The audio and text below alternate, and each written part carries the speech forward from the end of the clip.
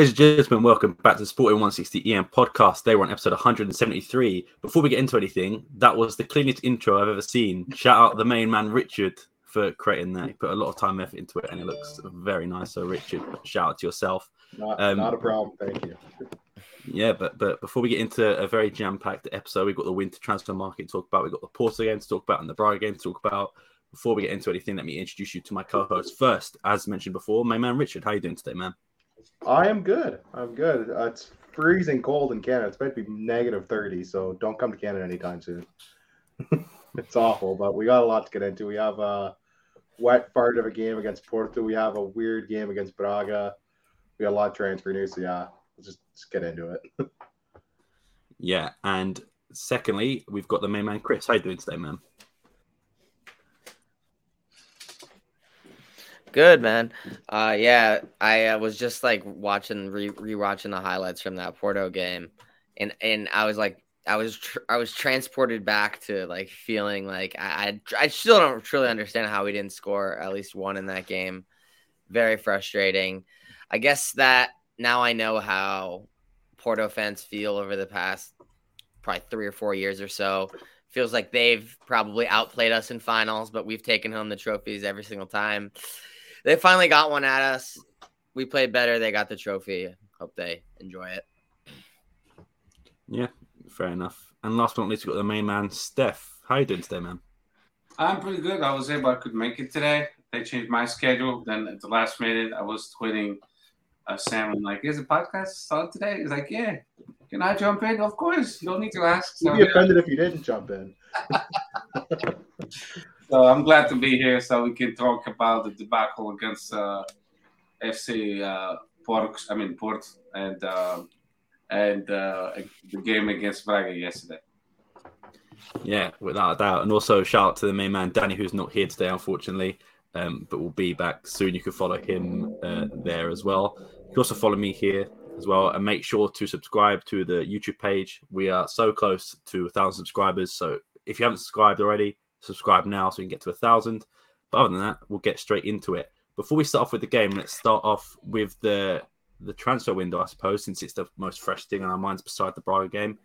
It was a busy deadline day, as expected, as it always is with this administration. And I mean that with no malice towards it, but they just love dealing on deadline day for some reason. But let's talk about the main departure that we were speaking about last time, and it actually did happen sort of like 3 hours to go on deadline day, and that was Pedro Porro's move to Tottenham. It was a 5 million loan fee with a 39 million obligation, and that's in pounds, to buy in the summer. It looked like the deal might have fallen through on the day before the transfer deadline day, but luckily for him, it all went through. Unfortunately for us, it also went through. But yeah, Steph, I'll start with you. What are your thoughts on the move overall, and how much are we going to miss Pedro Porro? Of course, we're going to miss him. He was the true definition of Leon, without a doubt. Every time he played, he made the difference. But we can't forget that our Portuguese clubs and Sporting is not an exception. We need to sell, and it was a good sell. 47.5, I believe. 5 million for the loan until the end of the summer, and then the remaining will be paid off in different installments. So I think it was a good piece of business. I should just mention as well, sorry to interrupt, that it was also 15% of Marcus Edwards' sell-on fee that was received in the deal as well. Yeah, exactly. So now we retain 65% of Edwards' pass, which is significant here.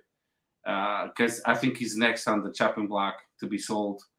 If not this summer, I think it'll be this summer, actually. But, it is what it is. So more and more will depend on the scouting department to, when we sell someone as important as Pedro Porro, to find somebody else equally that can fill in the void. But I think it was a good piece of business, and it doesn't matter as far as a fan point of view. Our opinion doesn't matter. Like, he should have stayed. If the player doesn't want to stay and they play the full amount of the clause, guess what? He's going to go. The player wants to go too. So why would you keep a player that will not produce anymore because he's going to be upset about the whole situation? So I applaud the administration for selling him for that amount of money to wait until the last minute, and Tottenham gave in, and they got a good player. It's a bargain in comparison to Benfica that just sold the instant for 121. This is a bargain for them. I miss him tremendously, but I understand, and we made good money out of it. So I wish him the best. And like he said, he wants to finish his career at Sporting. We shall see. A lot of people have said that. Not really happened. I know. A lot of people have said that. It's never come to fruition. Famous last words, but hey, I respect the sentiment, I guess. Yeah. I guess. Appreciate the thought, I suppose. Yeah, I was going to say on that topic, Richard, this one's for you.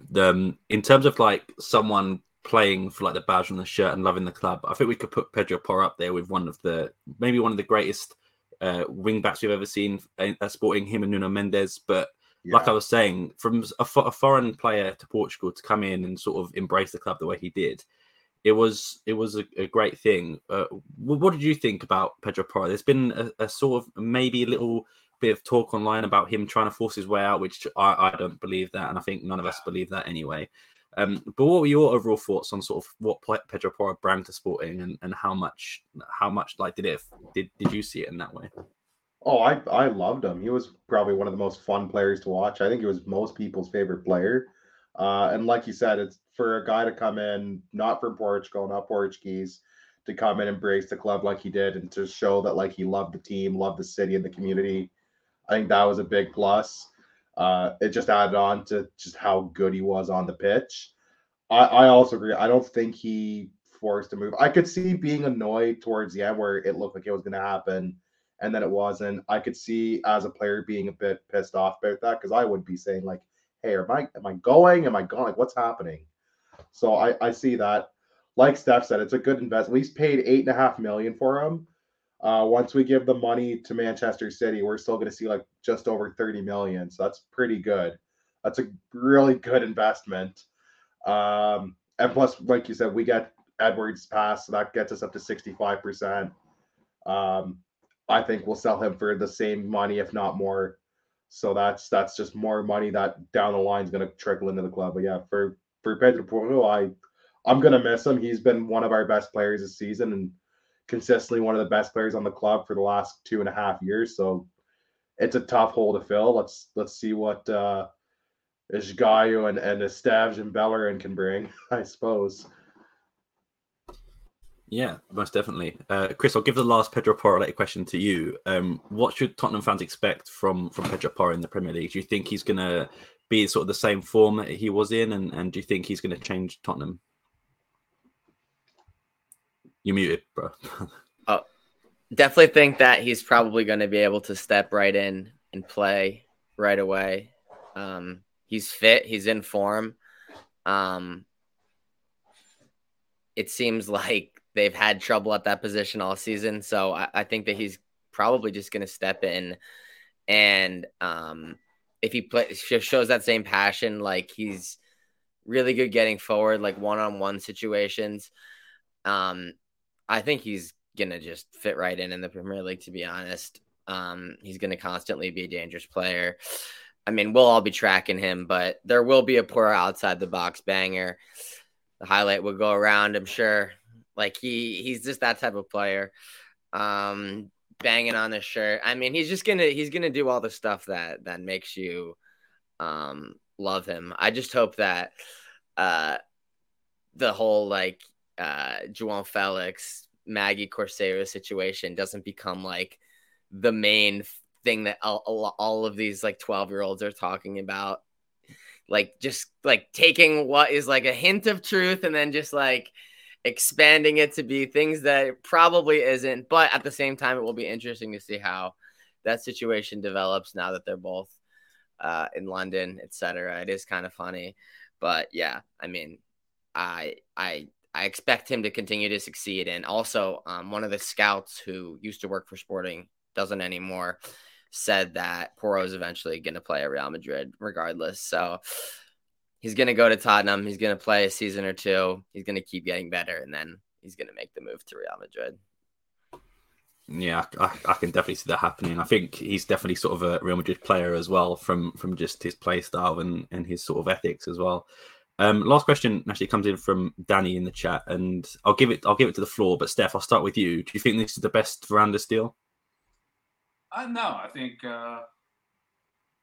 who sold Bruno Fernandes? It was Verandas. It was Okay. Verandas. Yeah. So We got what, 70 mil out of that, I think, once it was all said and done. 55 plus incentives. Yeah. 55 plus 25, like 15 of which is achievable, and the other 10 was pretty unlikely. I think Porto was ranked number 3. Yeah, that's fair. Who would you put number 2? Who was number 2? I saw the rank not too We long. have Mateus Nunes is Mateus up Nunes. there, and Nuno Mendes would be up there too. And Nuno Mendes as well. It's one of the best deals. Yeah, I mean, why would I say that? Because they actually had to pay the full clause, so that's a good piece of business. I hate when we give in and it's like 20 million plus objectives plus 10 if they win the championship, the Premier League, plus if they win the Champions League, which they're not something stupid.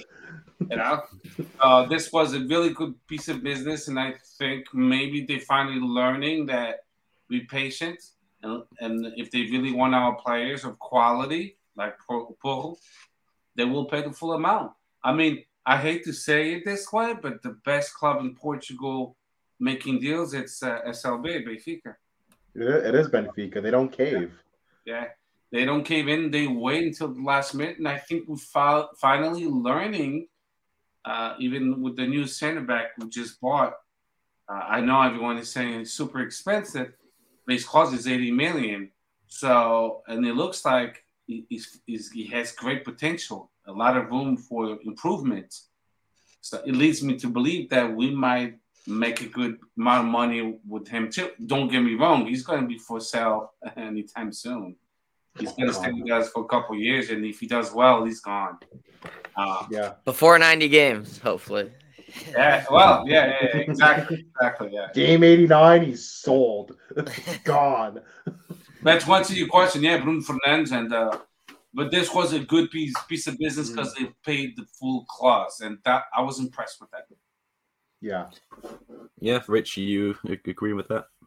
I agree with it. Like, they got the release clause. It was the first time they really didn't fully cave to a negotiating team, which was nice to see.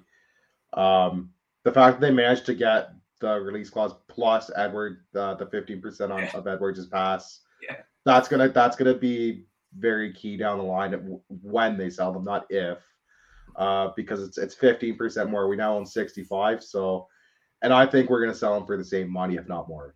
So we're gonna be seeing a good chunk of that change, a bigger chunk of that change coming to us instead of going back to Tottenham. So I think it's a good. I think you can look at it any way you want. It's a good deal all around. It's tough to look at a lot of bad in this deal. Yeah, Chris, what about you? What do you think is the top sell for Verandas? I think it's this one. Okay, I'm gonna go. I still think we undersold ourselves on Bruno at least. I feel like we caved a bit on that one, and we could have made a few more millions. No, yeah. It could have been close to 100. We could have made at least one Diamande amount of millions off that transfer more than what we got. We could have got that. I think with Bruno Fernandes, they knew that Sporting was struggling for money. Yeah. And they took advantage of it, of our weakness. And now it looks like financially we a little bit better, not much better. But and then we could say, you know what, you don't want to buy them, fine. We'll sell them in the summertime.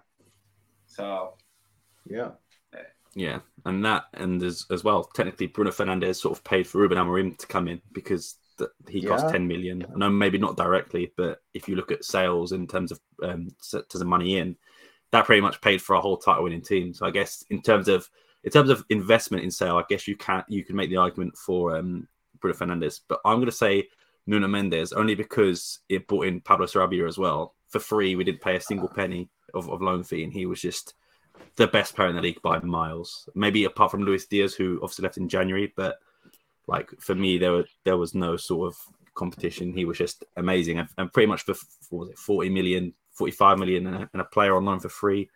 It was 40 million for the transfer and then 7 million for the loan fee. So just it's shy pretty of, similar to the Poro. Yeah, so just shy of 50 million for a guy you paid nothing for other than the custodians at the Academia. Like that's great deal. That's an unbelievable deal. That's pure profit. Yeah, exactly. While we're still here on the terms of outs, I'll get up the transfer market to show who else left. Like I said, it's quite a busy one in terms of outs. So I'll start off with, I won't give Luis Felipe a big segment here because he hadn't played for us for 4 years. He was an okay player, but you know what I mean. He wasn't playing for us for 4 years, been on loan here, there, and everywhere. Not really the same player after tearing his ACL. But yeah, good luck to him in Greece, I guess. Apparently, he's got quite a good amount of following out there. We had a few DMs from Greek people asking if it was going to happen, and eventually did. But the one I want to focus on more, the two more, is Jovan Cabral. I'll start with Chris. Me and you haven't been Jovan's biggest fan, and I think you know more about his transfer than I do in terms of did it get done, did it not? What are your overall thoughts on the deal and what it means for Jovan? I think that it's not talked about enough how Real Valladolid is kind of becoming like a satellite club for us. Yeah. What is this, like the 5th time we've dealt with them in the last like 2 years? Like Real Valladolid, we're starting to develop a little low-key partnership here. Sporting football group. I like their colors, purple. It's pretty unique, purple and white stripes, like pink away kits. Like I respect Real Valladolid. I think they're owned by R9 Ronaldo as well, aren't they? Yeah, that's R9's team. Yeah, he's the president, right? So president or owner or something. So yeah, this was like a deal that was like happened in the last 2 minutes. They're like, oh, we sent it ahead of time. And then they're like, oh, and then Valladolid's like, yeah, we sent it, but then the system glitched. So it glitched. So then we ended up sending the documents late. So the documents that got sent to the league made it there on time, but the ones that we sent to FIFA didn't make it there because of a glitch. So Jovan is in the hands of like courts to decide if they'll like let it slide or not, basically. So we don't know as of right now, but we should know in the next couple days, probably. Yeah, they said within the week that FIFA would have a decision, so which is good because if this was the Portuguese league, we'd find out this time next year. Take forever to find out. Well, Porto only settled Pepe's debt from 2007. 2 I days thought ago. that blew my mind. Almost 10, 15-year debt they just settled now. Like what the hell? Maritimo must not have been in a rush for that money. I tell you that. If they waited, they didn't need that. Yeah, they're fine. I guess whoever the accountant was, I hope they're fired. We missed that payment. That's a significant amount of money. In terms of actual like playing time for Jovan and going to the newly promoted Valladolid, of course, like Chris mentioned, Gonzalo Plata's there. Fidal was there until last night, until he rescinded his contract. But Rich, in terms of just playing time for Jovan, do you think this is what he needs, or would you rather have him available here? No, he's gonna get more playing time there, I would think. Like we're loaded on wingers right now. Like we've been loaded on wingers for the last 2 years, so it's tough to see him breaking into the team. Even when we've been bad, like we still had better options than him. Yeah, go. Like it's fine. I have no strong feelings for Jovan other than every game he would dribble into one guy and piss me off. I'd say that. See, that's why you're not playing. But, yeah, I hope he gets playing time. We've seen flashes of Jovan. That's the thing. Like we saw the Taça League a couple years ago against Porto. He just decided I'm going to come on and I'm going to run the damn show. I will never forget Bubble Jovan. We should have sold him in the bubble. We should have capitalized on Bubble Jovan when we had the chance. We rejected like 2 offers of like 15 million, I think 17 million. That's disappointing. That's really disappointing. You're breaking my heart. Yeah, he had the first little bit of when the 2020 season kind of came back. He was going bullet. He was just going nuts. He was scoring like Bruno Fernandes style, just free kick goals. I'm like, what the hell did Jovan come from? I wish him nothing but luck. Like he was part of the title winning team. He won trophies here. Seemed to genuinely like the club. I can't say anything really overly negative about him as a person. So best of luck to him. Yeah, it was really injuries that sort of hampered that sort of bubble Jovan we talk about. And even like you said, the start of the league title winning season, he was still scoring quite a lot of goals. Then injuries couldn't have just injuries are unlucky, unfortunately, for some players. But Steph, I'll leave the last one to you, which is Jose Marsa. And as you know, sporting fans are very rational on Twitter and social media. Not very happy with this one. Not very happy with this one because apparently a lot of people have made the argument, which I understand, that he could have came in for like an Inacio or Mateus Reis or Coates that get injured and be that option off the bench. Whereas at the moment, it's Mateus Reis who's sort of that fourth centre-back at the moment to come in. We've still got Luis Neto coming back from injury. Still don't know if he's going to play this season or not, but he seems to be getting fitter. What are your thoughts on Jose Marsa's loan? And also, do you think maybe they should have loaned him to a higher club in like an actual first division? Or what do you think, Steph? Oh, no. I mean, it's all fine and dandy, but were any of the La Liga clubs interested in him? If Sporting Dijon was the only one, guess what? That's the only club that would take him. But Marsa, I was actually paying attention to him closely when he played for the B team and the few times he was given a chance to play for the A team. And I saw when he started against Gil Vicente. I was at that game this season. Oh, you were there. Yeah. And he played great, man. He was flawless. He played the center back. He played at the center of the D. He replaced Coates. He was a great game. And I'll disagree with you because I think the few chances he was given by Ruben Amorim, he didn't take advantage of it. He basically made some big mistakes. On one of the occasions, I think we actually suffered a goal because of him. Now, does he have room for improvement? Of course he does. He has a great potential. But I think that's why he was loaned to get more minutes, to get more experience, and to become better because he's not ready for a top-notch team like Sporting yet. Yeah, he reminds me of sort of how Eduardo Quaresma was when he first started, that he showed flashes of being a good centre-back, and then other times he'd sort of miss it. But at the end of the day, you have to remember this Sporting is his first professional club. Like, he played for the La Masia Academy, but never started for the first team. He's been playing B team and under 23 like games, so maybe he's taken a bit longer to adapt to that first team style of football, which I think this loan is going to serve him well if he does get game time. Can't say I'm too familiar with Sporting Gijon's setup, but hopefully he goes there and shocked he didn't go to Almeria, which is more up our sleeve of second division Spanish teams to have a connection. Sure. I hate to say it, there's certain players they're not built for top-notch teams like Sporting, Porto, or Benfica. They're good for Braga, for Guimarães. They're good for that next tier. Well, yeah, I don't know why they just can't handle the pressure, and I think Marsa will. I mean, maybe I'm speaking too soon. We shall see, but it might be. We love to be proven wrong.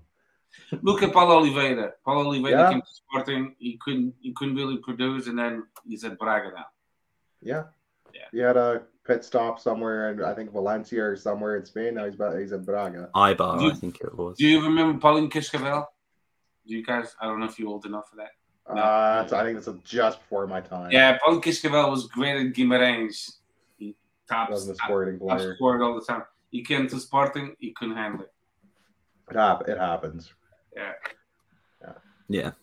Well, enough about the departures as well. We got one more, which was Renato Vega, I believe, from the B team, getting loaned out to Augsburg. Chris, was there an option to buy on that one? I know it was a conflicting report. I think that was a rescind with 50% of a future. Or no, it wasn't. No. It was. There is option to buy. It's like 7 million, I think. Who are you talking about? Renato Vega. Oh, from yeah. the B team. Yeah, I think it's 7 million. Augsburg. 7.5 maybe. I think he's got great potential. Mm-hmm. I hope he comes back. He plays for the under-19 national team, so clearly there's something in him. Like, they don't just select anybody for that team. No, it's tough to get that team. Yeah. The thing is, we have so many midfielders. Except for the years where Tobias Figueiredo kept getting a call up there. That was baffling, but that's about it. Yeah, we've got so many young midfielders. There's Suga, we've got Matheus Fernandes. Obviously, you got him. Morita still there. Sotiris, who knows what's going to happen with him. He was rumored to go back to I can never say the team's name. Panathinaikos. There we go. And because that was the only team he could go to because he already played for them and Sporting. So he couldn't have been, due to FIFA rules, sold to another team or loaned to another team. So it looks like he's going to get B team minutes. But yeah, anyway, I digress. Enough with the departures. Let's get into the arrivals. Let's start off with one we've already mentioned already, which is Ousmane Diamonde, who was brought in from Midtjylland, if I'm correct. Midtjylland by way of Mafra, because he was on loan at Mafra. Second division. Yeah.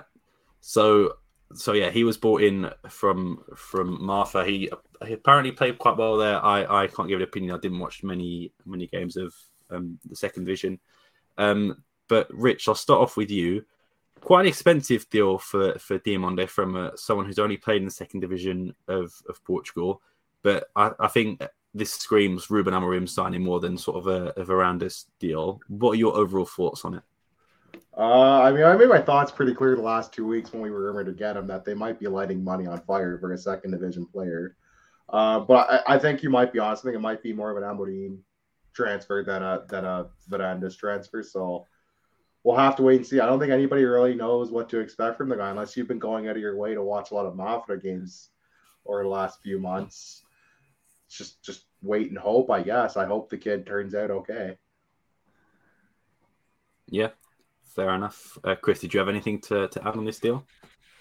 No, it's clearly a big bet on potential and future profitability. So we'll see if it plays out. I mean, hopefully he gets some minutes this season. Seems like St. Just is finally in his healthiest stretch of games. So he just tore his ACL. You said that. Finally. I hope that definitely keeps him further from the lineup, but you never know. We've gotten very thin at center back this season. Now it feels like we have a couple of reserves. Yeah. We have Mateus Reis often starting on the bench. We will have him now. Netu's coming back, sat on the bench last game. So yeah, I guess we had to get rid of Marsa because there's too much excess center back now versus like a couple months ago as Marsa was playing because there was literally nobody. So I think Neto, that's it for him. I think after June, that's it. He might have a job. I'd be surprised. I'd be surprised if he plays again. Yeah, me too. I think they preparing the next season, and Neto will be given a role within the administration or something. Yeah, I'm assuming Diamonde is gonna. I'm assuming Diamonde is gonna play with the first team. I would hope so for that type of money. Yeah, so we'll see. But I'm assuming he's gonna be a reserve option for the first team. But we'll see how quick he gets in there, and I hope that he's good. Obviously, but it is a big bet. Yeah, I'm pretty sure it's like one of our the top 10 most expensive signings at this point. But then again, the number's not really high, but it's definitely up there. I was going to say as well, I believe it was a 30% sell-on fee instead of the original 50 that we keep getting with some of our transfer deals. We keep 70. Yeah, so it's not the end of the world, especially with an 80 million release clause, sort of covers our basis as well. Steph, did you have any other thoughts on this deal? I don't think it was expensive at all. I think people kind of forget that it's the 21st century.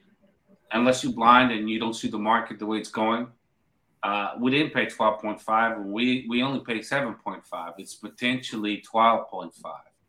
But if you keep it into perspective, he's only 19. And a couple of years from now, so 90 games, it's equivalent to 3 seasons, more or less, or 2.5 seasons. If he plays every game, because each season there's the Liga NOS has 34 games. If he becomes a regular starter, that number racks up quickly. You got a perfect example of that. Every 30 games he plays, we have to pay another 1.5 million, and it racks up quick. It adds up. That is assuming he becomes a regular starter, which he basically has to be for this to even semi be justified, But we know from the get-go that the maximum will be 12.5. So if we end up selling him for the release clause is 80 million. So if we sell him for 45 or 50 million, guess what? We'll say, all of us will say that was a good deal. because we only spent. We'll be like, well, it'll be like Portugal. We spent $8.5 million. The only thing that makes amazing. me We're not Chelsea, for God's sake. We're not Chelsea. We can speed up freaking 121 million in August. Well, we need a sugar daddy or an oil prince to come take over this club. In August, why did Michelin think in August that he wasn't ready for the Danish league to loan him to the second division in Portugal? That was about 6 months ago that decision was made.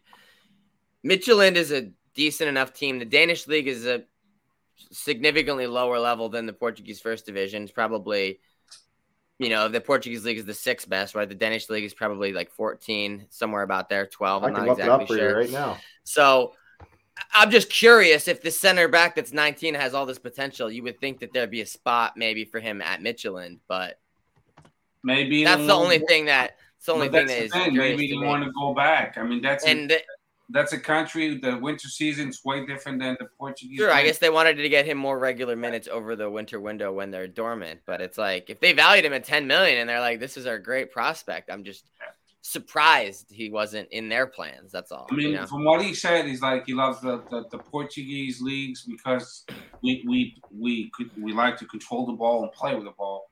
Mm-hmm. He was kind of saying that that's not what happens in what is it, Denmark? Denmark. Yeah. So. I don't know. Listen, do we know anything for sure? No, but the scouts were saying this guy's has great potential. So let's see. There were other big clubs like interested. Yeah. There were. So yeah, I mean, I definitely think he has potential for sure. Yeah. To answer your question, by the way, Denmark is the 17th ranked league according to UEFA's current coefficient rankings. Yeah, I never watched one of their games. I think it might have come on once back in the day. I've watched Liga Europa games when they play. But I've seen Liga Europa with Liga them, Europa, but never the Danish league, really. Never. I'll watch like Brazil and Argentina before I go to my way to watch like Denmark. Sorry. I hardly watch MLS games, never mind the Danish league. Oh, my team's shit, so it's tough to watch MLS games sometimes. I watch more Premier League, of course. Premier League, yeah. Everybody watches Premier League. Yeah, to me, it's the best league in the world. Yeah. And, of course, I watch the Portuguese league, and that's about it. Yeah. Yeah. I was just going to add to Chris's point about you saying that they're loaning their best prospect out and like only selling him for 7 million. It reminds me of maybe what we did to Matheus Pereira. Well, the talent was there, we could see, and even João Palhinha to an extent as well. The talent we saw just maybe wasn't working for him there. Loan him out. Maybe that was it. Obviously, like Steph said, we don't know the answer.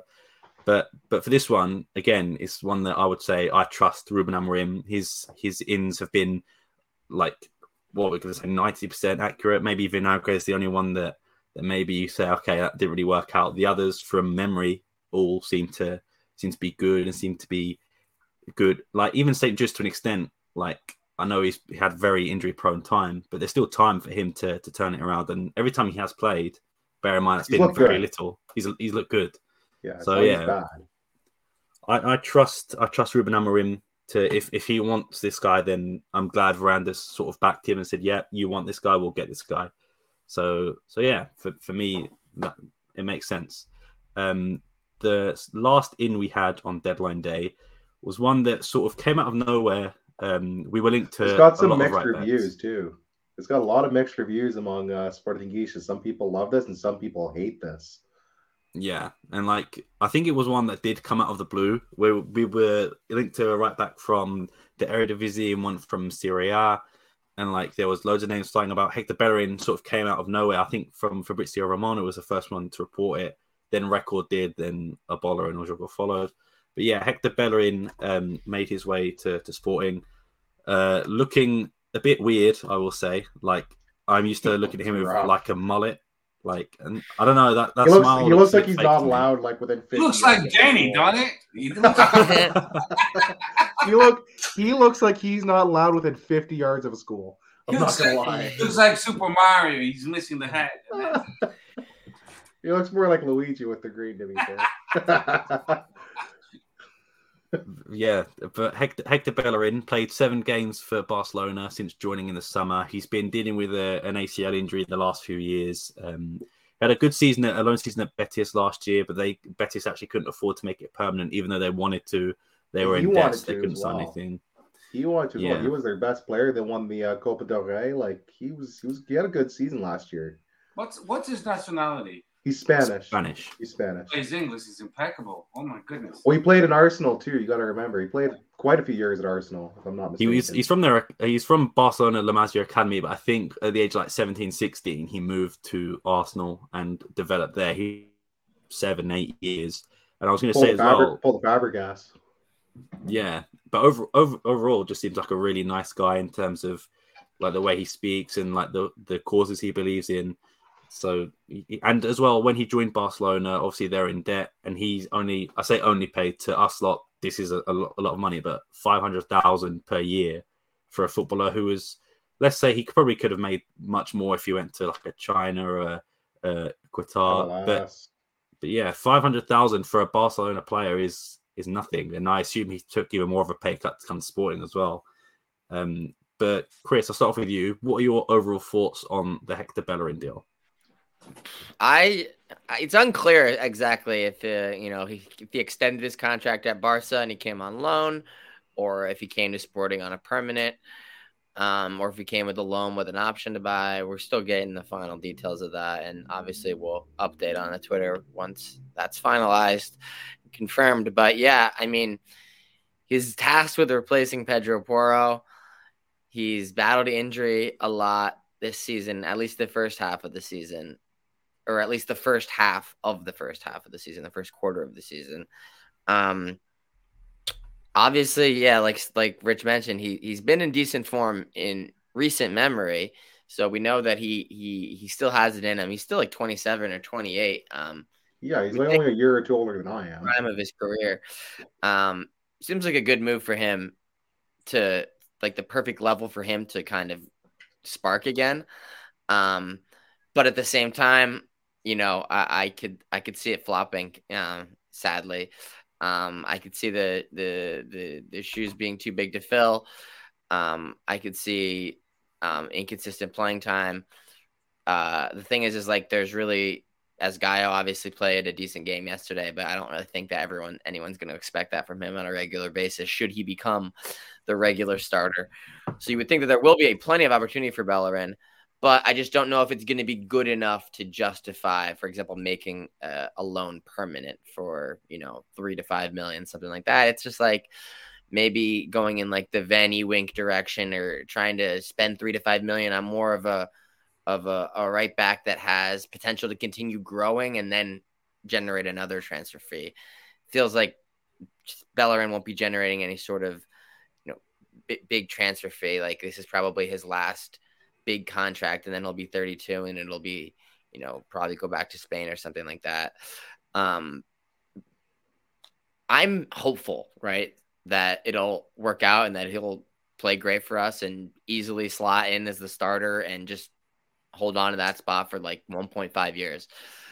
That'd be great. But I'm not sure how it's going to work out, to be honest. Yeah. I'm sort of in that same camp as well, where it's like if it is like a free deal, like the loan, and then he joins at the end of a 6-month contract, or even so, we don't have an obligation to buy. If it is just a 6-month loan, then that's fine. If it doesn't work out, it doesn't work out. I'm like James said in the chat. I'm curious to see if he's ever played in the back five. Maybe he has, maybe he hasn't. Not at Arsenal, I can tell you that. They always played 4 at the back. So yeah, I don't think Barcelona play 5 at the back anyway. Although he only had limited appearances there anyway, so I don't think it would have made a difference. But it's one of them that it's like it's a risky signing because it's more, like I said, 7 appearances is more buying the player for the name than buying them for the performances, which doesn't really fit Amorim's signings. Like recently, he usually goes for buy young, sell higher if they are older, like a Jean Pereira, like an Antunes. Doesn't really sort of go for like the 28, 29-year-olds, especially players that haven't played in a while. So I think it is a risky deal, like Chris said. But like Richard said earlier as well, I'm happy to be proved wrong. I hope he does kill it, don't get me wrong. But I think it's definitely going to be some hard shoes to fill. And yeah, I wish him all the best. Rich, what do you think of this deal? I'm about the same as you guys. Like, I'm very hopeful, but it could also easily be a total flop. it's not a bad move. I think the people saying this is a dreadful move need to pump the brakes a bit. I think it's and also it could have been a move. lot pricier, right? It could, yeah. First of all, it could be a lot worse. Like we paying like $8 or $9 million for this guy. If it only turns out we pay like between like 1 and like 3.5 million, it's not the worst transfer in the world. Especially if he turns out to be okay and he's a good option and we can start him consistently. I have no real issues with it right now. We'll see how it ages, but give the guy a chance. Let's try to be hopeful for once in our goddamn lives, people. Yeah, fair enough. Steph, what about you? What are your thoughts on this deal? Well, the one thing that makes me feel good, and none of you guys actually mentioned it, I think we do a pretty good job. Our medical department does a pretty good job with these kind of players in telling him, hey, this guy can only play 55 minutes, can only play 60 minutes. That's what happened with St. Jude's. And finally now he can play, a full 90. So I think they'll treat him really carefully, our medical department, which I think we have a great medical department. And it's not because of Verandas. It could be, of course, but so that's what I like about Sporting. So I think they're not going to overwhelm his knee, his ACL, knowing that he has had struggle with that injury, and I think he'll be fine actually. But we'll just have to be patient as fans, and sometimes we're not, and that's the problem with Sportingistas. We tend to want results today, and we're not patient. So I'll trust the system, and I'll trust the medical department, and that they're going to treat him properly so he can excel when he needs to excel. I don't think he's going to start anytime soon, but he'll be able to replace this guy a minute 65 or 60, and then he'll produce a consistent 25 minutes, and they'll increase that time little by little once they see he's picking up the rhythm and the tactics of Ruben Amorim. Yeah, fair enough. And when you say patient, I assume you mean, like, I'm just going to put it out there, Sporting fans on social media are the least patient people I've ever seen. And I put myself in that as well. There's no room for level-headed takes on the internet. It's all got to be hot takes all the time. It's today. But yeah, the new generation is today. I need it today. Yeah, and I guess we'll move on from the transfers. That's pretty much it. Everything that went down. There's been rumours that's going to happen this summer, but we'll wait for the summer for those to happen. Let's start off with the game that is most fresh in our minds, and that was the one yesterday. I don't think anyone had this on their betting cards, and if they did, you're probably in the money and probably not even listening to this. It was a 5-0 absolute domination of Braga, and the team has followed the 5-1 last time, I think, wasn't it? By the way. No, was it 5? I don't know. We put 5 past him. No, it was 5-0, I think. Was it 5-0? I thought it was a replay from from the Taça Liga game. But yeah, in goal is Dan Inácio Coates St. Just making the full 90 minutes, by the way. Ricardo Esgaio as well, making the full 90 minutes and having a fantastic game, I will say. Ugarte, Morita with the 2 goals, Nuno Santos, Pedro Gonçalves with a penalty goal and 2 assists, Chimetti with an absolutely lovely assist, Tanlongo Trincao after Gomez Mateus race, Fatau off the bench. And I should also mention on Braga's team, we got former Sporting players in Yuri, Paulo Oliveira, and Borja. How can I forget Christian Borja as well? But yeah, coffee. Yeah, Rich, I'll start off with you. What were your overall thoughts on this game? And yeah, what stood out to you? This is a weird team, isn't it? Like, we follow up the game against Porto with this. It was so weird to watch. I forgot Paulinho was suspended, so when I saw Chimetti starting, I was a little baffled, and then I realized, oh yeah, Paulinho's suspended. I was like, oh yeah, we got no striker, so this is what we got.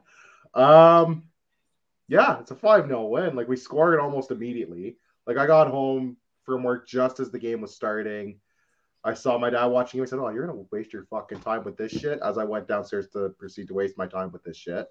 And by the time I got downstairs, like, they scored. Like, I was like, what the hell? So no complaints. Nobody looked bad. Like everybody looked good. Which is good. I think they need the confidence boost after losing the toss to the Liga. Edwards looked good. Pot had a decent game. Pot also stealing the penalty kick. People were saying Shudamiti and Ishgayo won the penalty kick, but Pot kind of said, "Screw you guys, I'm taking it." Morita had the 2 goals, which were lovely. Edwards had goals. He had a nice goal. He had the assist as well. He got the man of the match from goal point. I would have given it to Morita, but okay. Yeah, no real complaints though. Like I was pretty happy with it. I can't find anybody who would be unhappy with a 5-0 win. And if you are, you need to go seek help if you're unhappy that your team won 5-0. Yeah, I mean, unless you had a bet on Braga to score or something. I had both teams to score. You bet the under. I was actually pretty close. I had over 4 goals, but both teams to score and St. Just to score, which didn't happen. So I wasn't too far. You got too greedy with it. Oh, and I had Edwards to score as well, which he did. Yeah, so 2 out of 4, 50% is not bad. And it was a free bet anyway, so I didn't actually lose any money, which is also good. Nice. But yeah, anyway, Chris, what about you? What are your overall thoughts on the game? Yeah, only 1-0 at half of this game. I think there was a lot of interesting moments towards the end of the game. And then obviously I think the Kawats thing is worth talking about as well. So a couple of incidents there outside of the actual game. But the game itself, like they basically got dominated in the first half, but hung in there as they were only down 1-0. But they really didn't show much going forward, generated very little. Their best chance was like an Al Musrati shot from 25 yards out that was right down the middle, basically. It was like their only chance. And then instantly at the start of the second half, they just hit the self-destruct button. They had that calamitous error that led to the second goal. And immediately after that, they get an idiotic red card and then go down to 10. So at that point, I was just like, they're not coming back from this. They're not getting out of this. It was like you could tell, like the body language, like they were done. They felt hard done, sort of by the VAR on the second goal, which was the right call, sadly for them. And then just really poor defending. Mateus like kicks it so weirdly. Trimiti actually does a nice back heel. And then Morita scores, and like 10 men down 2-0 on the road. Unlikely that it's going to happen for you unless you really turn it around. And they fell apart quicker than a disorganized game of Jenga. And then we had 2 bangers. And we got to see some subs, got to mix it up, got some minutes for Fatawu, extended minutes for Artur Gomes, Tanlongo got like 20 minutes. It was good. So it was good to see all that stuff. Sharmiti, yeah. Say what you will about like how spastic he is at times and how he's often, just looking to get his body first and then dive, which he did stop doing after like 30 minutes, but he did do several times. He had a couple moments. Yeah, he's a young player, right? It's his first start. I mean, he shows potential, right? I definitely see potential there. It's like the perfect game for him, right? We're getting lots of chances. They go down. He got the full 90 minutes too. Like it's like the perfect game for him to get his confidence up and, get like chemistry with his teammates and stuff like that. Long way to go, but like the best game I've seen him play ever for sure. And yeah, I don't really have any other complaints other than Esgaio.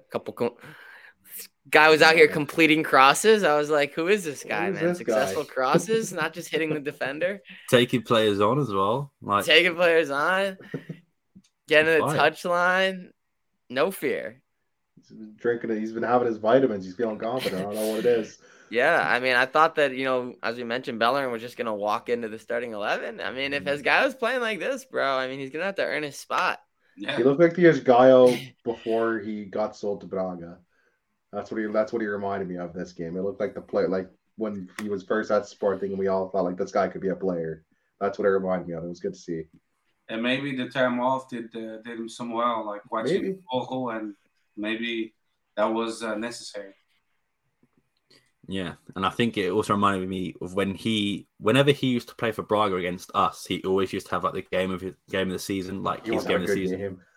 He's such a shit house against us. I remember so many times. I remember him trying to get Pedro Gonzalez sent off at one stage. I can't remember who it was, but yeah, he was sort of the Otavio of Braga back in the day. But good to see he's calmed down with age, I suppose. But yeah, Steph, what were your overall thoughts on the game? Pretty much we dominated the game. I think Braga's poor performance, we can blame it on Artur Jorge, the coach. To me, in my perspective of seeing things, he disrespected Sporting. He thought he could just go to Alvalade and play eye to eye, and that was his number one mistake. If he played in a more in a tactic counterattack, I think they would have created us more trouble. But he thought he had a good enough team to compete against us, and he opened up the back line, and that's why they lost, like, in a horrible way. I was expecting, to tell the truth, Braga to play like in a more containment kind of tactic and in a counterattack, but they decided, hey, win second place. We're fighting for the league title. We can take it. And wow, that's a mistake, because when you give Edwards space, Morita and Pedro Gonçalves will take advantage. And this loss is totally 100% on the coast of Braga.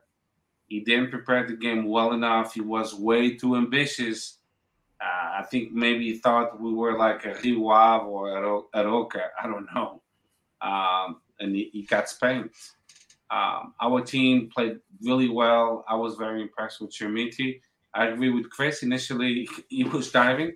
Maybe he thought he was in the under-19 league, or the B league, the Sporting B, and then he quickly readjusted, which leads me to believe that the Mourinho kind of spoke to him, and like in halftime, say, stop doing this in the first league. It's not gonna stick.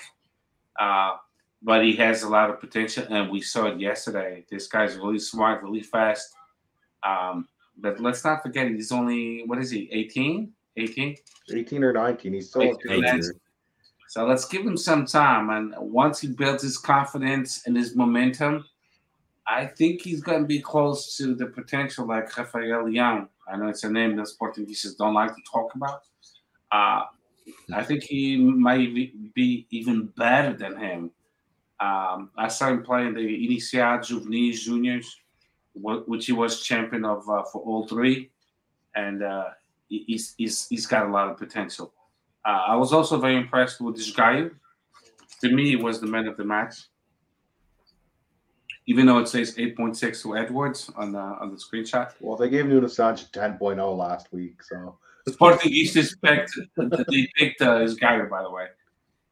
Yeah, I saw that. Yeah. So Morita also had a phenomenal game. Coates was very consistent. Ugarte was very consistent. St. Just, like Chris said, he lasted 90 minutes. Finally, oh God. Then this time he didn't mess up like against Porto. Well, he didn't have anything to mess up, to be fair. But overall, we did a great job, and congrats to our team. But this victory means nothing if we lose against Rio Ave next week. You're bang on. Yeah. If we pull a stunt like we did no Funchal contra o Marítimo, this victory against Braga is a wash. Yeah. Fair. I'm not going to go on about what you guys have said, but yeah, it was a great performance from us. It was probably, even though Braga were, I would say, awful, I think it was definitely our best performance of the season. We looked on another level. It could have been 7 or 8, to be fair, but we did miss a lot of chances. But I'm not going to complain about the scoreline. Morita was fantastic, 2 goals from midfield. Edwards as well just seems to sort of get in that consistency, and you know, he's a threat every game. Chermiti, I'm still not too sure about. I know he's young, don't get me wrong, but I feel like maybe starting. I know he got an assist, but there was some times, like Chris said, like he was going down too easily. He's not that strong. Albert from Long Ball Football Podcast said that he reminds me of Bambi on ice, which because he always loses balance, I guess is fair. Saint Just got an assist as well, which is good. Like Steph said, hopefully he can continue getting those minutes up and seeing. I don't think we've seen 2 consecutive 90-minute games from him yet, so hopefully it'll be good to see that next time it's Rio Ave, unless maybe he brings in Diamonde. Coates, should be noted, is suspended for getting a yellow card for taking too long to come off the pitch as his 5th yellow card, so he misses the game against Rio Ave. But you think that would be a tactical decision because the game against Porto is the one after Rio Ave. But like Steph said, it means nothing if we don't beat Rio Ave. But yeah, I was impressed with everyone on the pitch. I thought we played fantastically.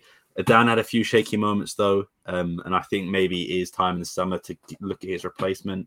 He's been a fantastic servant to us. I'm not going to criticize him for that, but gets to a point where if he's not looking confident and he's letting in goals he has, especially the one against Porto, which we'll get into in a minute, but like maybe it's time to move on. And maybe it's Israel's time to go in goal. That seems to be the plan, right? Is to sort of make him the star in the future. But like I said, overall great performance. It was good to see minutes from Tanlongo and Fatawa as well. I'm under the impression that I want Fatawa to get more minutes as well. He's been the last few games that he's come on, he's been fantastic, and I hope he does get more minutes. And like Steph said, Esgai was fantastic as well. And I will give a shout out to the Sporting fans in the stadium. We're cheering him during the 11 announcement, and like he seems to have confidence, and the Sporting fans are giving him confidence as well. The one thing I want to talk about and get your guys' opinion on, Chris, I'll start with you actually, on Pot taking the penalty. Fans in the stadium wanted it to go to Esgaio or Chimetti. Amorim looked like he wanted it to go to Esgaio. What are your overall thoughts on #PenaltyGate? Yeah, it's honestly it is crazy to boo Pot. I don't think because it feels like his season's been very up or down, but he really is like he's only 2 with that goal. He's only 2 goals back at the top scoring race. Yeah. I didn't know that till today, by the way. I can see why he doesn't want to give that up. He's ambitious. Yeah, João Mario has 10 goals as well. Yeah. Sadly, and Taremi. So yeah, I can see why he wants to. He thinks he's won he's won the Golden Boot in the league before. He obviously feels that it's close enough. I mean, you could even make a case that Fatawa could have taken it for earning it, right? Yeah. But yeah, I think it is a moment of Amorim being disobeyed that is being downplayed because, yeah, it shows he's ambitious, which isn't necessarily a bad thing. It shows he wants to score goals. He's hungry for more. But Amorim in the moment threw his water ball on the ground. Like, I think he actually was a little bit pissed at least, and did want Esgaio to take it. And that's why Esgaio goes up to him before he takes it and says something to him. He's probably saying Coach said for me to take it. And then he's like, no, which is awesome. Certainly a move. Coach said for me, I could take it. You can fuck off, brother. Yeah. You got to make it at that point, right? Missing is not an option. You better score. Yeah, you can't do the Simon Bucevic, say no, I've got it, and then miss it, right? You look like an absolute the biggest asshole on the planet if you do that. So you have to score it. But yeah, slight moment of Amorim getting disobeyed, but it's 5-0. Still scored it. All is good. All is well that ends well is my take, I guess. Yeah, I agree with that. Yeah, I was just going to say, I hear Steph laughing after saying that Sporting fans aren't patient. And I guess this sort of sums up Steph's point, I suppose.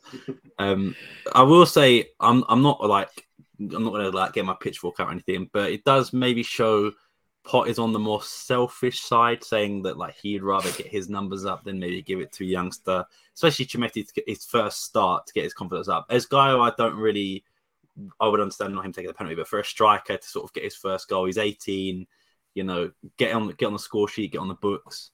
Yeah. Maybe was the wrong decision. But like I said, I'm not mad at the end of the day. I understand it from both perspectives, but I would have preferred to see Chimetti take it, if I'm being honest. Steph, do you have any other thoughts on it? Yes, of course I do. Totally, I do. Let me shed some light. I never played professional soccer. I wish. What? I know Sporting called me last week, and I said, "Nah, they wanted to pay 1.5." I said, "That's too little. I need 1.8. 50%. Yeah. 50% of Steph. Yeah. So, with that said, everything is predetermined. So, who takes the corners, who takes the free kicks, who takes the penalties. So, Pot, everybody knows, every Sportingista knows, Pot is the one who takes the PKs. So, when Ruben Amorim maybe made that change at the last minute, Pot still had to say, because it was predetermined that he was taking the PKs. And he's been doing well. So with that said, what's wrong about being ambitious? Trying to win the golden ball in this case, or the golden chuteira, whatever you want to call it. I don't see nothing wrong with that. He's actually just 2 goals away from Gonçalo Ramos, do Benfica. And he started with Taremi, and he started with João Mario. So Fran Navarro has 12 as well, along with Ramos. Navarro, yeah. They both have 12, yeah. Yeah. He's quietly had a very good season. So personally, I understand. I totally understand. Hey, put some respect. It's Cerveja and Tubi Fonish, Karan. What do we make of the Coates incident? Intentional yellow? A little, I think 100%. so. Because he knows he's not making it out. He's gonna get Paulinho next week if he plays. He's not making it out. Do we think that Coates is injured also though, or his knee has been flaring up recently? Well, he missed some time early this season. He's come. I feel like he's gotten subbed off a couple times now. This is actually the last second 3 in the games, Porto game. isn't it? He came off. He came off in the 80th minute. He came off against Porto. And he's usually and there's like been the one striker or two we even use. before that. So yeah, I mean, we haven't seen Coates go up top because he gets subbed out now. It's weird. Yeah, we know that he has like a long-term knee injury. Well, I think Coates is kind of. It scares me. He's been sending mixed messages to the Sportingista saying he wants to end his career at home at his local team.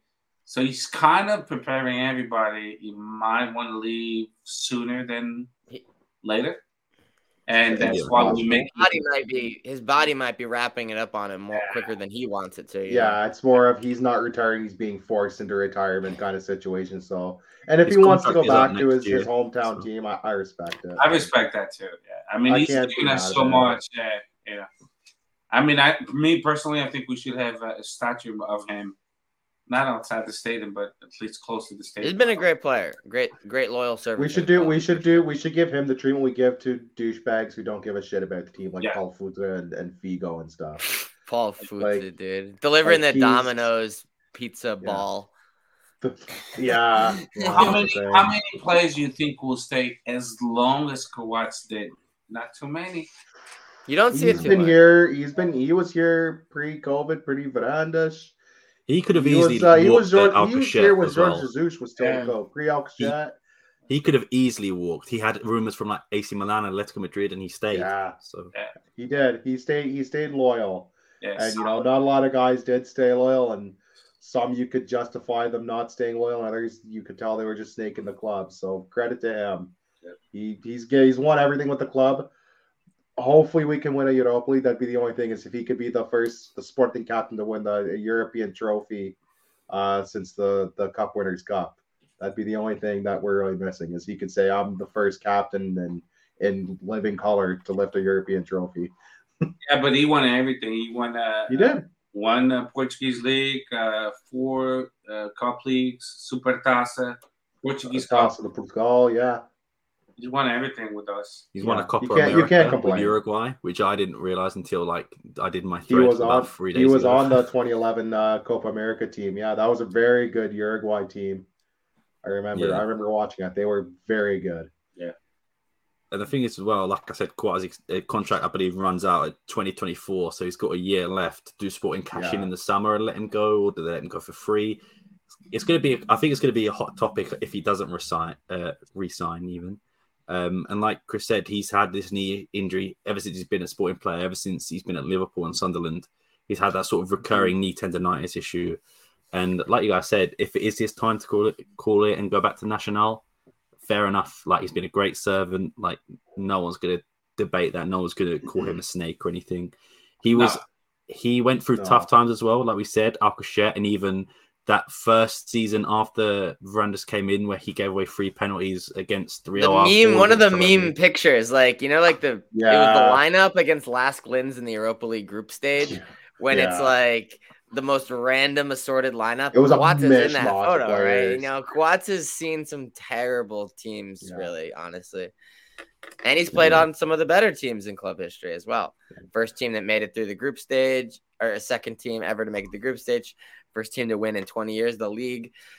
4 League Cups. It's pretty unprecedented as well.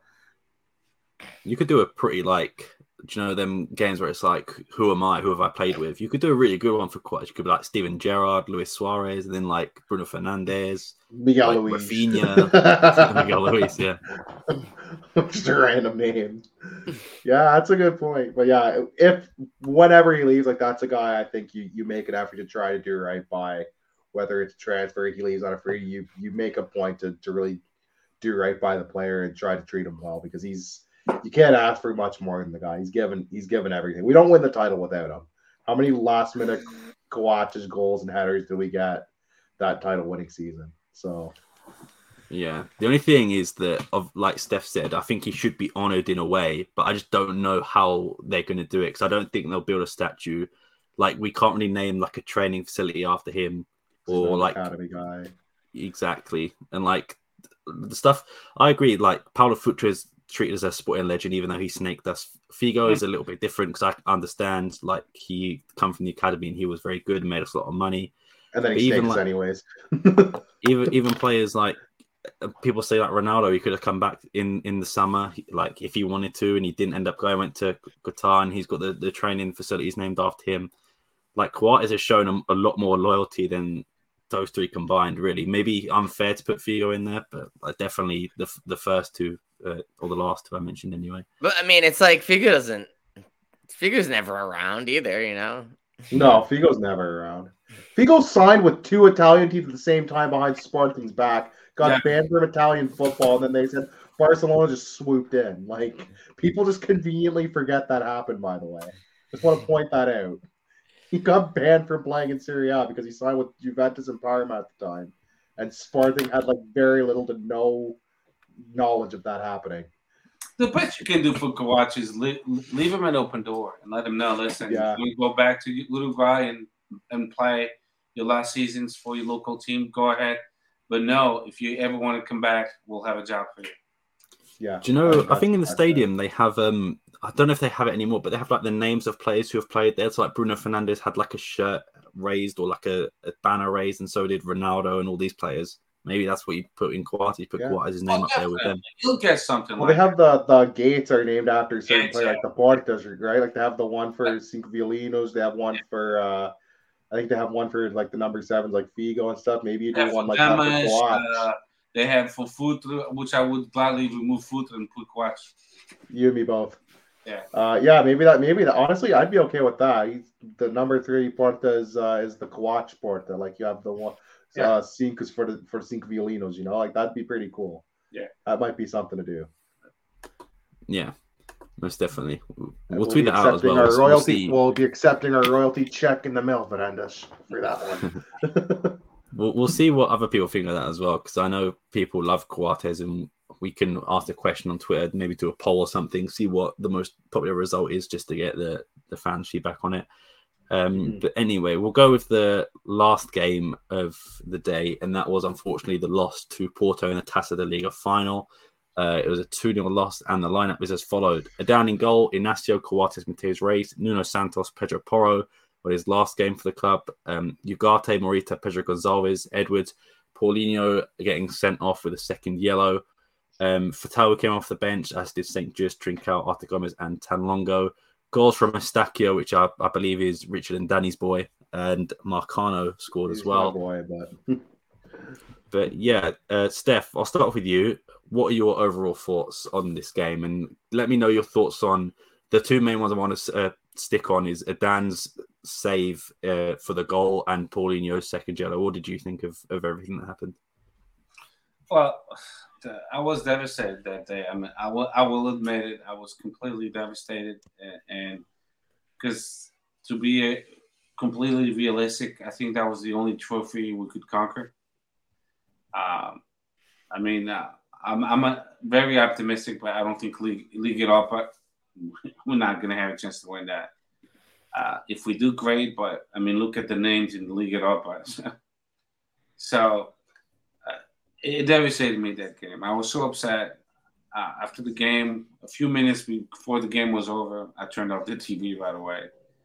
And I told my wife, I don't want to talk about soccer. Well, she doesn't really. But I said, she's like, oh, who won? And I said, America Porto. That's what I told her. And then, for the next few days, I didn't want to talk about it. I didn't want to be on Twitter. I didn't want to be nothing. I was so upset. I hate having a season without winning any trophies, and this season looks like it's going to be that season. The game itself, we played well, and I was expecting from a world-class goalkeeper like Edan to do better. That was un frango. That was actually, he could open up un frango churrasco and make a lot of money in Spain. That was a big frango.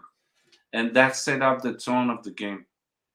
After we suffered that goal, we could have scored, and we should have scored, and we had a lot of chances, but we didn't have the luck of the game on our side like we did against Braga. Yesterday, we could kick anything from 25 yards, 5 yards, 10 yards, and the ball would go in. Against Football Club Porto, which I hate that club with all my heart, and there's so many reasons why. It's a very corrupt club. They have the most corrupt president in the whole country. They won so many championships via corruption. I'll never respect them. But they were better as far as clinical. And they won the game because they were smarter than us and containing the ball. And they had to score when they scored. And we didn't have the luck of the game. But overall, I think we played better than them. I have no doubts in my mind. If you go back and rewatch the game, you will see that we played better. I think Porro, he hit the ball on the crossbar, and then on the same play on the post, Paulinho, somebody else, or Pot. And then we had so many easy plays inside the box that we couldn't score. And when you can score like that, guess what? You're not going to win games. So that's my take on it. I hated that we lost against Football Club Porto. It's a club I have no respect for. I wish there would be. I wish the Portuguese justice would be like in Italy. They have no regrets in taking away 15 points from Juventus, for example, or demoting teams to the second or third division. Because if that was the case, Pinto Costa wouldn't even be the president of Football Club Porto. He's the most corrupt president in Portugal, and I hate the fact that he's still involved in soccer in Portugal. I don't get Portugal. I'll never retire to Portugal because it's a country that doesn't appeal to me at all. Corruption is number one, and it goes unpunished. If you use corruption to win games and championships, it doesn't matter. You will. The money talks and bullshit walks. And I'm sad for Portugal, actually. Very sad. Yeah. That's all I have to say before I go on, and then I won't shut the fuck up. I think you put it perfectly. Don't worry. I couldn't have said it better. Yeah. I'll go next quickly, and then I'll pass it on. Alluding to it, Dan, like I said it earlier, I think it's time to call it with him. Like, it's been time there for are a while. Too many big games. Like, when he makes mistakes against like team clubs, I know every game's important, but like if he does it against like a club that like in a cup final and a Champions League, it was pretty much a knockout game. If we'd lost, we would have been so far back, and that's what happened in these important games. He seems to choke, and maybe the pressure gets to him, or maybe I don't know what it is. But I think we need to be looking at either signing another keeper, or maybe do what Amorim did with Renan. I think it was Amorim, might have been Silas, where he dropped Renan and put Max in goal. Maybe we need to drop Adan and put Israel or Diogo Calai or even Andre Paulo in goal. So just something else to get someone ready for that number one spot, because Adan clearly doesn't have it anymore. And the thing is, as well, I see on social media all the time, because I tweeted Adan should move on. And I got tweets back saying, oh, but Paulinho does this, Paulinho does that. Okay, Paulinho is not the best. I get it. But and if you want to move on from Paulinho, we're talking about Adan. This isn't. I agree with Sam. Adan costed the cup. Yeah. He set the tone for the whole game. Yeah. It was Adan. There's no other way to say it. The thing is, in real time too, you almost don't notice it at first. You think, oh, he probably gets a piece. It's when you see the replay, you realize how bad it was and how he should have had that. That was not even a strong kick, Yeah. for God's sake. It was from outside the box. Any decent goalkeeper, even me out of shape, I would have gotten the goddamn ball. He tries to catch it for some reason, which all you need to do is just hit it with your hand. Punch the ball. What are you doing? I was thinking, in real time, it doesn't look overly dreadful. You think, okay, and then you see the replay and you realize just how bad it is. It's the first replay. I'm like, oh, he fucked up big time. Yeah. At first, I thought, oh, maybe he fucked up a little. No, he fucked up huge. Yeah. In the game against Marseille, in a big game, he messed up. Against Porto, he messed up, and people were saying, like, yeah, if Paulinho scores, then we're not talking about Adan's Franco. It's like, well, yes, we are, because it happens too many times. And I get the sentiment that we do need to score more goals. 100% agree. But no, look at the teams above us. Benfica have good goalkeepers, don't make mistakes like that. Porto is the national team keeper, is national team keeper for a reason. He doesn't make mistakes like that in big games. And it's just like any other team in Europe who's fighting for the Champions League. Except for those two games when it really mattered. And he chokes like everybody else. But yeah, like teams in Champions League have good goalkeepers. And the thing that gets me about some of the Sporting fans that I see on social media is that they're too loyal to an extent that they don't want to get rid of a player who's quite clearly past it, because Adan saved us 2 years ago and was amazing. And even last year, he had very fantastic games. And after we played Marseille, I think it might have been Gil Vicente or maybe Santa Clara, that he had a fantastic game.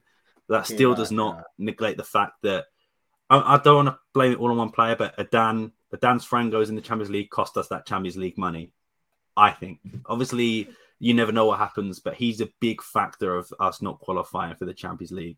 There is no doubt about it that when you look at it, Adan is probably like 80% at fault for us crashing out.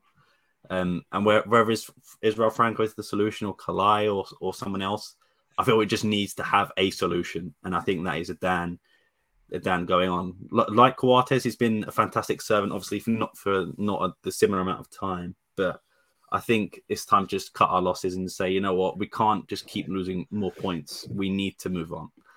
But anyway, I'll digress from that onto the Paulinho situation. That is no doubt in my mind that's not a foul. He's literally running. Not a foul. He's running in. Like, if you look at it still, so like the still picture, it does look like Paulinho does that.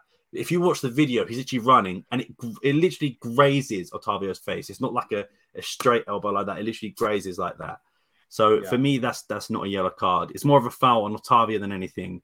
And I don't understand how referees keep getting fooled by Otavio, because he does this every game. He dives every game. He is that shithouse player. And I get it's sort of the Draymond Green effect, where if he's on your team, you love him. But when you're playing against him, you hate him. And that's what it is. Yeah. When Otavio for the national team, I loved him because that's how he plays. And I like players like that. But when you're doing, like Steph said, it's sort of the corruption. You're tricking referees into believing you're hurt when you're not. And I know Sporting players like Chametti and Paulinho do dive a lot and do the same. But like, it's unsportsmanlike, really, to do. And two, they say that Paulinho was sent off for what he said to the referee and calling him corrupt. Well, if the referee gets the decision correctly, then words aren't going to come out of Paulinho's mouth, and that's not going to be a second yellow red. The first yellow, I will say, where Paulinho, I think he does kick Otavio, which is fair enough. Yellow card, no debates. Yeah. But there's no doubt in my mind that's not a second yellow. It's a foul on Paulinho. not a foul on Otavio. But yeah, anyway, other than that, I mean, it is what it is. We lost. But the second goal was just unfortunate. We went a man down, and from there it was pretty much over. We probably still could have had it if Paulinho doesn't get sent off or someone comes in quickly for. Well, I mean, Pinheiro, it was horrible. It was horrible. He was bad all game. He was missing calls left, right, and center. Didn't even everywhere. get a yellow card, and he was harsh. Some players were questionable. He should have gotten at least a yellow card. He didn't even get any yellow card. Well, Wendell punched Pedro Gonzalez. It was clear as day. Yeah. And didn't get anything. Yes, thank you for reminding us. Exactly. That's a straight red card. But for some reason, the referees, and then, here we go again. We talk about Fruta and El Pinturado, and people don't like to talk about that, especially Portistas. But when you see this, it makes you think, is it back again?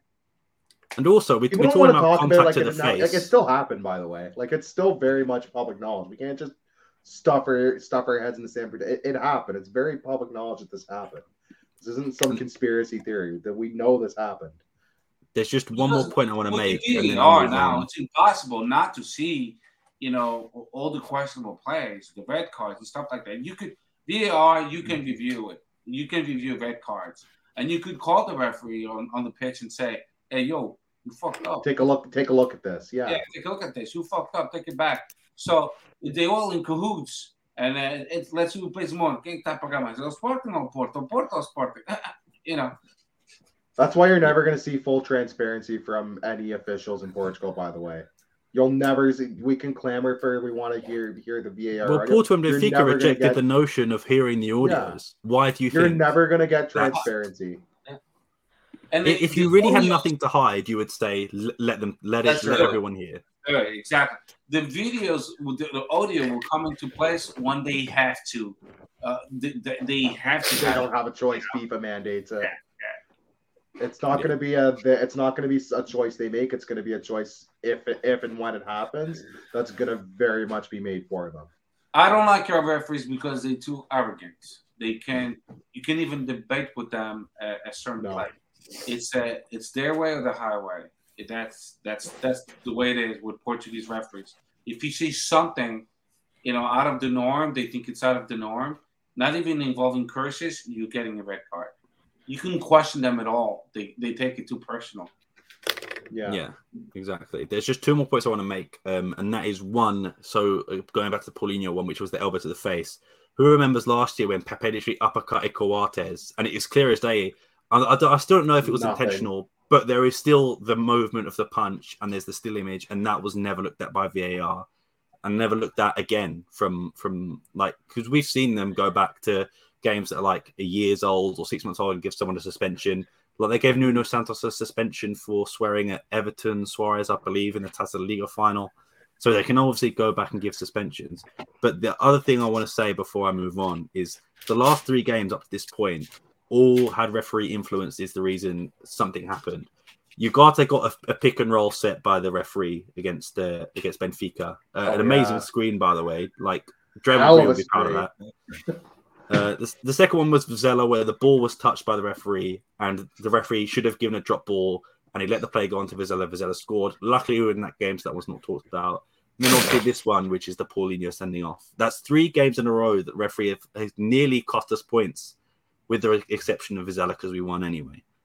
Something needs to change, because that is... And if that happens in the Premier League or Spanish League or Italian League... That ref's not repping again. He's repping League 2 like the next week.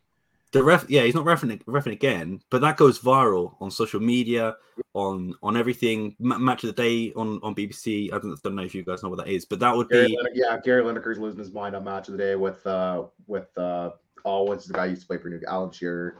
They're both calling the ref an idiot. Yeah, but it's just a fact. The last 3 games up to that point, Porto was the referee sending off Paulinho. Vizela was the referee not playing the drop ball when he should have done. And then against Benfica was the pick and roll from the referee on Ugarte. But anyway, I digress. Rich, I'll give the floor to you. What were your overall thoughts on the game and the decisions that took place? Oh, this was a skid mark on the fucking underwear of life, this game. This game sucked. we had chances, and then people wanted. You made a really good point, Don. People wanted to defend the Don. Like, here's the thing: you can talk about if we score. If we're not playing from behind to begin with, it does change the dynamic of the game. Yeah, like we hit the post and then immediately hit the crossbar. Yep. Like right after that play, Paulinho had a chance. Like we had chances galore. We deserved a goal at the end. We deserved to go in halftime tied at the very least. How we didn't score is beyond me, but that's the way the game went. Second half was just dreadful. It was the worst. If you were a neutral, the second half was dreadful to watch. It was ugly. It was two-gal football at its finest. It was so ugly. It was just fouls left, right, and center. It was diving left, right, and center. It was coaches getting into it, players pushing and shoving. It was awful. Like this game sucked if you were a neutral, especially. I don't have much to add. Like I felt like we deserved at least to take into penalties, but at the end of the day, the ball went in our net because our goalie doesn't know how to play wearing your goal, mushroom. and it was just brutal all around. So, it fucking sucked. That's the best way I can put it. It fucking sucked. I got nothing else. It was brutal. I don't mind losing when a team plays better than us and they play fair and square. But when they're giving so much leverage, like Jean Pinnier gave them, I don't know why though. Well, I kind of know why. He must have been paid off. It hurts me because if there's one team in Portugal that could move to another country, it's Football Club Porto. I have no sympathy for them. I'll never respect them. I'll respect the club, the institution, but not this president. He's the most corrupt president in the entire history of football ever. Luis Vieira was catching up to him, but he kind of got cut off. He got cut off at the knees. Yeah. They were like, "Hang on. There's only room for one, motherfucker. It can't be you mustache prick." Yeah, fair enough. Chris, what about you? What were your overall thoughts on the game? Yeah, I really thought that the goal was coming in that first half. Claudio Ramos, that we talked about in the group chat, like he was inspiring very little confidence in the Porto goal. He came off his line He kept coming out, not grabbing the ball, came out on a corner, flailing at it, didn't touch it at all. We hit the post. Like I was like, it's coming. It's coming. It's coming. Like it was just, it's gonna be earned and here it's coming any minute now. And it never came. We've had like 7 great chances in the first half and didn't take advantage. And then at the very end, after the red, obviously up until the red, it was just more of a disputed half where there wasn't that many chances for either team. The red card kind of ruins the game, and then they score the second goal shortly after that, where the chip to the back post. We had I don't know if you guys remember in the 93rd minute after it was already 2-0, Claudio Ramos turned it over right to Pot. If he just chipped it to the back post, it would have been basically the same goal for us, but he chipped it near post and he just caught the ball. Yeah, that pretty much summed it up. Yeah, I mean, I think we've had the last 3 finals over them. They were due. So they finally got one. They finally got a Taça de Liga. They had never even won this competition before. We still got 4. They got 1. Catch up. I remember when we won our first Taça de Liga. It was like, wow, we finally won one. And then we became the ultimate Taça de Liga merchant. So let's see if the tide's turning and we have a new Taça de Liga merchant emerging here. But yeah, I don't always think in these derby games that like it's the best performance or that the goal's definitely coming or anything like that. But in this one, I really did. So it's a bit more disappointing than on average, I would say. And it's just like all we needed was to get that one and just get the PKs and you have a decent chance. A 50-50 chance. A coin flip once you get the penalty kicks. At that point, you're like, if we win, we win. If we lose, I don't really think either side is a goalkeeping advantage here. Don versus Claudio Ramos. Like, I mean, anything could happen. Unless they took my advice and brought Ricardo out of retirement. So yeah, I guess it's salty. Probably the trophyless season. You know, like Steph said, we used to have these far more often than than we have recently. We had what 7-8 years without a trophy. Yeah. I remember when Yeah, they we won went a while. 2014 Tassel between 2007 and 2014. We won the 2008 Tassa and going into 08-09 season Super Tassa, and then we didn't win anything in 2010, 11, 12, 13, 14. We didn't win. We went 6 years almost at a trophy. We won the 2015 Final de Tassa against Braga in penalties. Funny enough, that was the that was the Marco Silva era. The world's healing. I mean, this year we didn't even win the Taça de Cinco Violins, for God's sake. The writing was on the wall from the beginning, I suppose. Yeah, we lost that one in the penalties too, by the way. So if that didn't tell us where things were going, we missed Paul. We lost our own trophy, which is we lost our own cup. Goddamn. In a way, it's not a bad thing because that team will carry the trophy to their museum and they'll say Sporting Portugal. Yeah, so, we'll have the big logo and everything. Exactly. Yeah. Yeah. Fair enough. We're going to move on. I did tweet out the question about Coates on how we should honour him.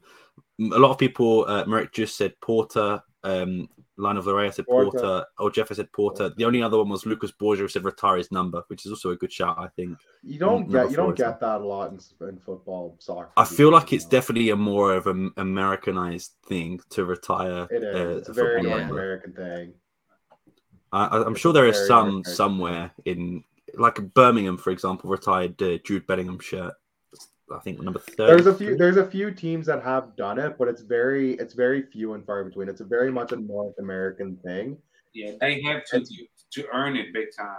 You gotta win championships or put up like historic numbers or like all-time stats for the team. Like you've got to be like way up there. You got to work for it. I could say Messi, for example. Like I cheer for the Raptors. We haven't retired any numbers because the team was shit for so long. I cheer for the Boston Bruins. The only guys who have got their numbers retired is like guys like Bobby Orr and stuff who are like all-time players in their sport, let alone for the team. So like you gotta work to earn that stuff. Yeah, definitely. When you think about Portugal, everything is so slow as far as evolution. Like the voting system, it's still on paper physically. Yeah. I mean, it's the 21st century, for God's sake. I'm paying Qatars. I should be able to vote from the USA. The argument they use, it can be easily hacked into. You do everything, all your shopping, your credit card, your debit card, buying online. It doesn't stick anymore. You're asking me to pay my fucking. You're asking Steph to pay his contas online anyways. Yeah. So you're not. So it's clearly not. You're worried about being because if you got hacked, he's the naming anyways. of the stadium. I don't give a shit if it's called Stade Javalado or Prudential, as long as Prudential plays 20 million. Who gives a shit? We're getting paid. Who cares? That's money. Revenue. But in Portugal, if you mention that to sausage, they'll be going crazy. Mas qual é o teu problema? Vamos mudar o nome. It's nuts. You couldn't even discuss it with them. It's not they like to be stuck in the 60s. If Barcelona can plaster Spotify all over the Camp Nou and call it Spotify Camp Nou, we can very easly figure out a way for the Stade Javalado. I would take a name. The Burger King Stadium. I would love. The Liga, or the Stade Burger King. As long as they pay. If they say, no, I agree. No, I agree. Even the Pavilion Jean Rocha, I don't give a shit. Pavilion Jean Rocha will always be Pavilion Jean Rocha. If an institution or corporation says we're going to pay you 20 million and you call it AT&T, they think it will do it first and then we'll do it a couple years after. Exactly. Yeah, well, I think that's the thing is no one really wants to be the first. I feel like it would be a lower team, maybe like a Famalicão to do something like that, because obviously George Mendes links could probably get someone. Maybe Braga. Braga with the PSG. Yeah. There was rumors that Emirates was going to buy Braga did at one point. Braga called Stadio Axel. Axel, yeah, the insurance or whatever the hell they are. Yeah, and they got paid good money for that. I worked junior hockey. Our arena was the Leon Center. We're sponsored by a furniture store, but they paid good money and we didn't give a shit. And their logo actually matched team colors, so it helped. I don't give a shit if they call the stadium Viagra. As long as they change Viagra from blue to green, I'm good to go. That means we're going hard every fucking game.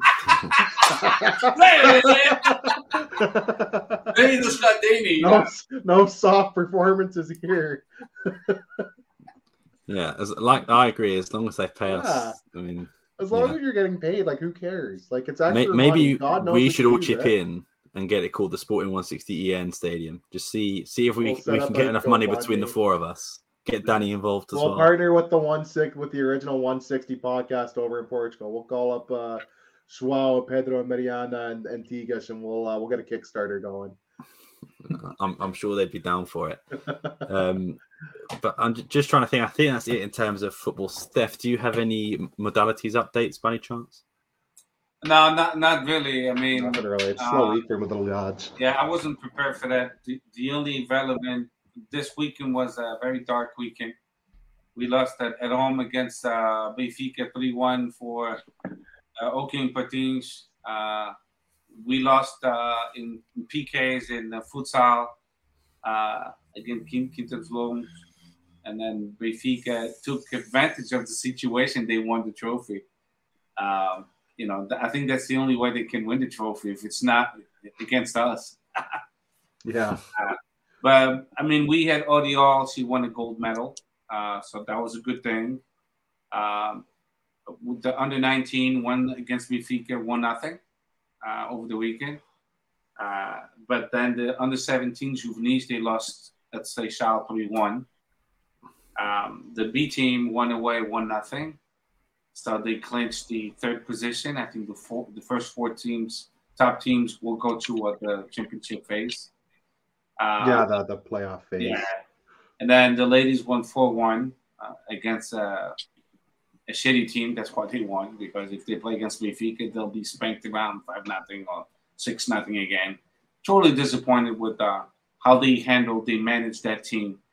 They let all it's such a fall from grace. Yeah, no, it's not their fault. It's not. Of course not. Yeah. But the thing is, they sold the midfield and they didn't buy the proper players. They sold the goalies, both of them. Yeah, the goalie is not bad. She's an American goalie. She's not bad, Anna. The problem is the midfield. The midfield, we don't have one. We lost Etienne Pint. We lost some key players, Fatima, and it shows. It just shows. It's like the Watergate. Everything goes through. Yeah. And then we lost Brenda, the Spanish winger. She's been hurt for a little while now. Yeah. So our ladies team, they look in really bad shape, and it shows them when they play a contender like Benfica. They prepared for the Champions League, so they have other weapons that we don't have. They invested in their team, and Frederic Varandas disinvested. He went way too far when he thought the solution was the youth from the academy. That's not good enough anymore. No. Maybe when Benfica was not in the ladies' league. When it was Sporting and Braga alone, sure. But you have one of the other big teams actually wanting to semi-seriously invest. You can't get away with gutting your team and thinking Academia players are just going to be the only solution. Like Benfica has Portuguese national team players. They have Canadian national team players. Canada's one of the top 10 teams in the world. Like they've invested in that. Brazilian quality players. No, they have a better team than we do, and there's no debate on that. The volleyball team keeps on disappointing us every time they also play Benfica, and Bastards, we got eliminated from the international competition. We don't click it against them. We just lose every game. Overall, the basketball team is still in good shape. I don't really pay attention about the losses in the regular season, because what matters, it's the playoffs. And it's very North American. Yeah, when it's time to win the trophies, they manage to win them. Against Immortal, which we won against Porto, then Immortal won against Benfica, Overense, I must say. And then we won against Overense in the final. So overall, we're not that bad, but I think Varandas, to wrap it up, and the administration, they realize they have to invest more money in the modalities. And also congratulations to our table tennis. They won the Portuguese Cup. Yeah, we fucking got. Yeah. We run table tennis. I watched the game. I watched actually games on Sporting TV. Oh, did you? You watched the table tennis? That makes one of us. It was actually exciting. It is fun actually. You watched the table tennis in the Olympics? The Chinese? Oh, it's unbelievable. Yeah, they're so fast. You're like, holy shit. It's fast. Yeah. So that's it, Sam. Cool. Chris, don't know if you have any loose ends to wrap up, or that's it. You muted, Chris. You're muted, my guy. I think that we talked about everything, to be honest. I think we hit everything. Everything. Yeah. We hit all the transfers. We didn't miss any sneaky transfer that came in. Talked about penalty gate. Yeah. Yeah, I Cool. think we got it. Good stuff. Sounds good. So on that note, I guess we'll call it there. Thank you everyone for watching. Make sure you subscribe to the YouTube channel. Again, we want to get to 1,000 subscribers by the end of the season. Hopefully we can get there. So by May, hopefully we'll be 1,000 subscribers. So if you can, make sure June. Subscribe. Yeah, maybe June, maybe July or August. We'll just keep pushing the goalpost. We're gonna keep pushing. Be like end of the year, end of next year. But yeah, make sure to follow the guys on here. So follow Chris here. Oh, sharp eventually. There we go. Follow Chris there. Make sure to follow Richard there. Steph is without social media, but shout out to Steph as well. I'll put your name up there anyway. We love Steph anyway. Steph, the patron of the group, or the patron of the group, you can say. Make sure to follow Rich here. And you can also follow myself here as well, and shout out to the main man Danny as well. You can follow there as well. But make sure you follow us on TikTok and Twitter as well. SPORTING160_EN. TikTok for the most condensed versions of the podcast and our best highlights. Spotify as well. If you don't have time to watch the whole video stream, we're on there as well, on all other podcasting platforms. So again, thank you all for watching. I hope you enjoyed. Peace.